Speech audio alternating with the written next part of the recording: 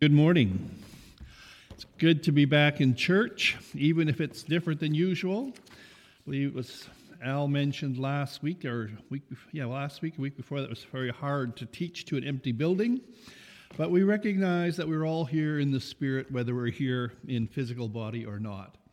So I want to thank you for tuning in this morning also. I want to remind you to keep in prayer this whole pandemic. We're trusting God that it will come to an end and that life will come back to some closer semblance of normal than what we've been at till now. We're on the second Advent this year already, and I have another message about Christmas, and it's called It's Christmas, Be Merry. But instead of spelling Mary, M-E-R-R-Y, I have spelled it M-A-R-Y.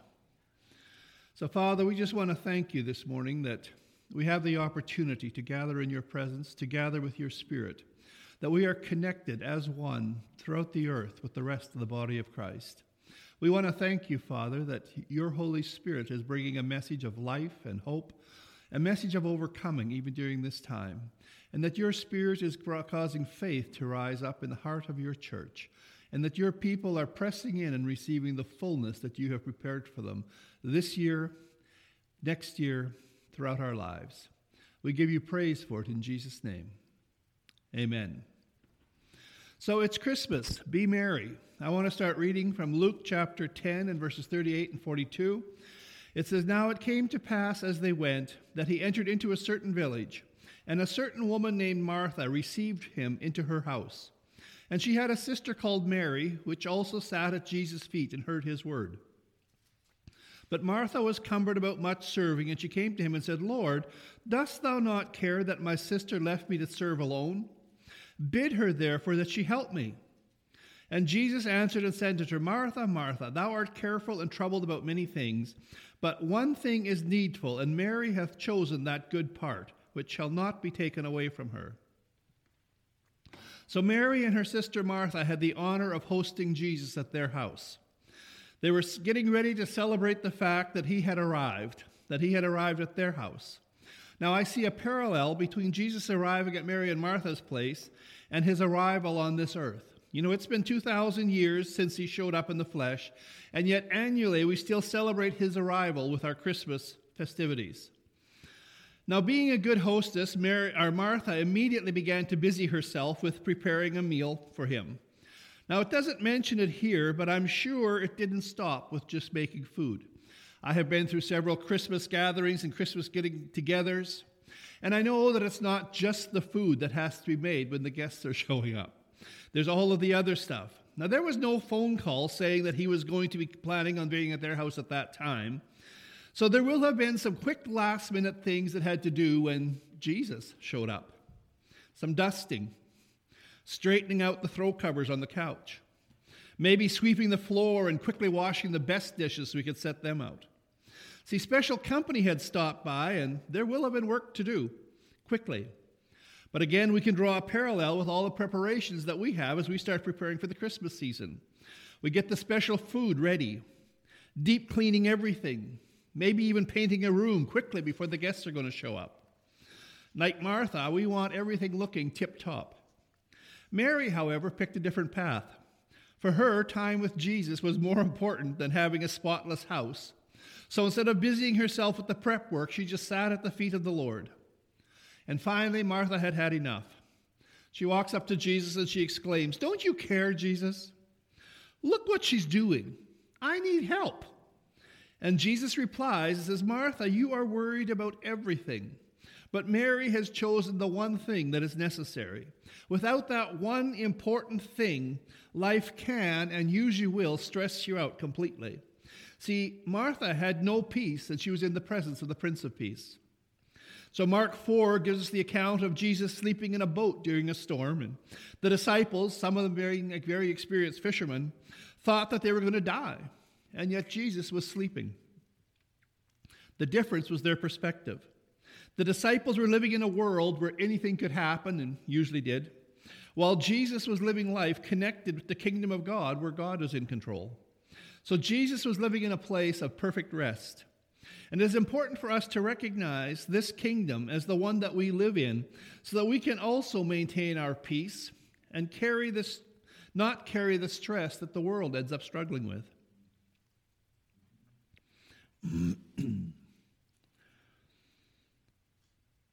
It's sad that so much of the body of Christ is wrapped up with the very same stress that the unbelievers face. It is sad when we forfeit the peace that Jesus has left us for the turmoil all around us. Because the turmoil is one way that the enemy will try to get us to forget some of the important truths from the Scripture. It is the turmoil that gets us so busy that we end up losing what's really important to us. So when we get born again, God becomes our Father.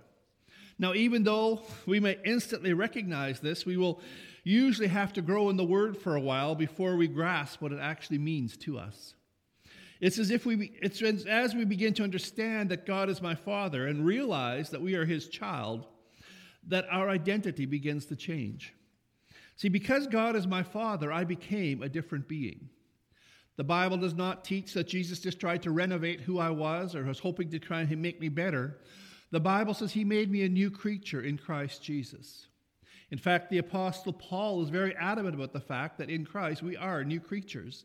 Old things have passed away and all things have become new.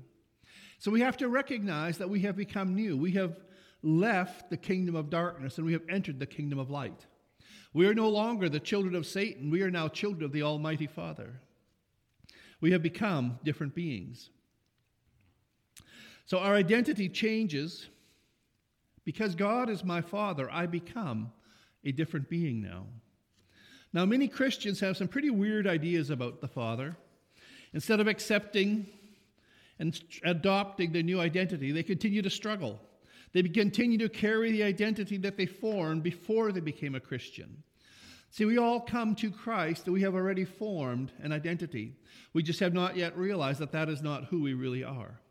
Often our identity is informed by the belief that we have concerning our parents and whether they cared for us or not. See, a lot of children grow up feeling that they have to perform in a certain way to make their parents happy. If they fail at accomplishing what they feel they need to do, then they sense the loss of their parents' love. Once they accept Christ, they can carry those very same concepts into their Christian life when they start struggling to perform, hoping to get accepted. The term born again means to be refathered, to be birthed again. In John 3:1-3, Nicodemus said to Jesus, "No one can do what you do unless he is from God." And Jesus turned it around and he said, "No one can see the kingdom of God unless he's born again." See, Nicodemus focused on the works that Jesus was doing, while Jesus focused on the identity that he had on being. When I got born again, or when I get born again, I need to learn to be first. See, once I realize who I am, I will begin to do. My doing becomes a byproduct of my being. My being is not a result of my doing, and yet so many times we see people struggling to do the right things, hoping that that will make them be who they believe they need to be. In other words, I will begin to act out my new nature. I don't do so that I can be a child of God. I am a child of God, so I do. There is nothing I can accomplish that will cause me or qualify me to become God's son. In fact, if I try to be something by my own works, I'm right back living under the law once again. I disown myself from the family of God. I am trying to get life from God through my works when I need to have faith in His completed work. Now, I would suggest that Mary was secure in knowing that Jesus loved her. Martha may well have thought that what she accomplished, or if she accomplished enough, that Jesus would be pleased with her and maybe even commend her and say, "Well done, Martha." But our goal should be to live in that place of peace instead of doing. That's the only place where we will ever experience the place of rest that Jesus paid for. If we don't find that place of peace, we will be worried. We will constantly feel stressed out. We'll find ourselves constantly tired, and we'll feel the need to remind others about how busy and how tired we are so that they will recognize how hard we end up working for the kingdom. And really all we're doing is telling them how far we have fallen from God's place of intimacy. All we are doing is exclaiming how far we have fallen from grace.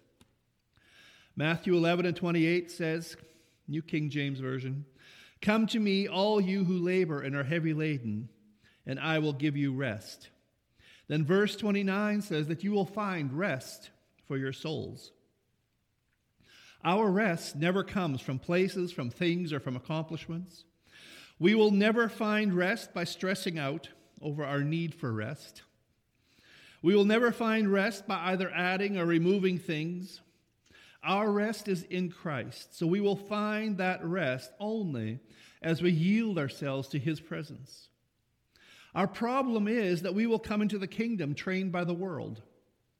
We get our self-worth out of our accomplishments. We judge our value by our ability to produce, usually by comparing ourselves to what others are doing. Instead of living from a place of inner peace, we approach life with a sense of competition, allowing our own thoughts to drive us harder and harder. Instead of seeking Jesus to find out what he thinks is best right now, I end up allowing my mind to race, trying to come up with solutions which might work temporarily at best. But like any other addiction, the addiction to worry is greater than I can handle on my own. Like a drug, worry has a very short-term payoff. It has a sense of accomplishment, which I think I've managed, or when I think I have managed to solve an issue. But like any other drug, I need another fix. That high begins to fade, and I'll start feeling that need for that another fix immediately. I have to find another problem so I can come up with another solution. I have to find another situation where I'll be able to save the day. Now, usually our mind will settle down during a worship service at the church when we focus on praising Jesus. We get filled up, we get psyched up, we get ready to handle everything that life throws at us. And then Monday morning shows up. Suddenly life comes back with a vengeance that nails us right between the eyes once again as we scurry to try and solve the next issue. Well, what if life didn't nail us between the eyes? What if we were able to live in that place of constant rest, a place without stress? Now, obviously, those without hope would say that this is impossible, but it's surprising the large number of Christians that also believe it is impossible. Every situation we face, God already knows the answer. We have not caught him off guard. We have not caught him unawares. He knows the answer. I had a little testimony this last week which just really spoke to me again about the need to draw away and say, God, what do you want? We were doing some work on the house and done some painting. I did some tiling and backsplash, different things. And I had to disconnect some plugs. And I was going to change some plugs while they were disconnected. Except when I turned the power on, there's this bright flash and all the lights went off in our house. So I disconnected the guilty parties and came out and said to my wife, I said, that's it, I have to call an electrician. I have no idea what just happened here. So I went and sat in the other room and, I don't know, watched TV or talked or something and just sort of said, well, God, it's in your hands. And, I was over supper, okay. So at about half an hour later, I said, okay, I'm going to go fix that now. Pulled out that plug, fixed exactly what needed to be put, turned the power back on. All is good. You know, God already has the answers. We just have to stop to listen and hear what the answer is. My immediate response was I had obviously gone to the end of my help, but I still had God. Now, I could have called an electrician. I don't know what that would have cost, $100 maybe. Or I could say, God, what do I do here? And it was out of the blue. It just dropped into my spirit. I wasn't even actively praying about it. It was just saying, okay, God, I'm stuck. And he had an answer. See, God is not taken off guard. He knows how all of these things work. We just have to learn to take that time out to seek him and say, okay, God, what are you saying here? You know, there's so many Christians, they don't believe that God wants that type of relationship with him. I was raised with a father that always loved me. He was always happy to see me. And I believe if we recognize our Father in that way, we will recognize that God is always waiting. His hands are always stretched out, and he's always saying, I'm here for you. Just come. Come. Don't draw away. And yet we end up messing up, and instead of running to the Father, we run from him. And we can't understand why our life keeps getting messed up from one point to the next. Well, either the Bible's true or it's not. Either Jesus paid the price for us to enter that place of rest, or he didn't. See, the Bible says in Matthew 7:13 and 14, it says, narrow is the gate that leads to life, broad is the road that leads to destruction. Now, usually we'll take this scripture to try and deter people from getting involved with all the things that we know we shouldn't be involved in. But I don't believe that the narrow gate is just talking about getting into heaven. Among other things, I believe it is also talking about entering into God's rest. And narrow is the gate, and few are the people that find that rest. They aren't ready to drop, they aren't ready to let go of those things that they're dragging along. And we need to let go. It is up to us individually to enter into God's rest, but instead of doing that, many Christians will try to find peace here or there, or they'll try and find something to satisfy that need. Get their peace in this or get their peace in that, and they're not doing the one thing that Mary chose to do. They're not doing the one thing that Jesus commended when he said she has chosen the good part. And that is sit at his feet, sit in his presence, and just listen to what he has to say.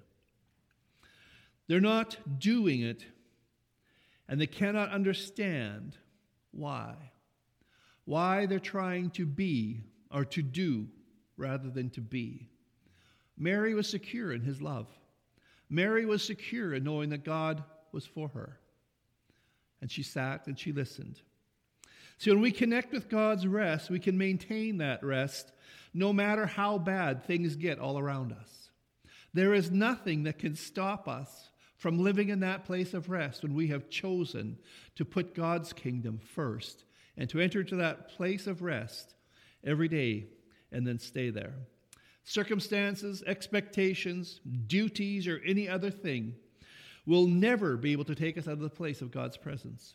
When I'm at peace, I will hear the call to celebrate Jesus, and I will be ready to answer it.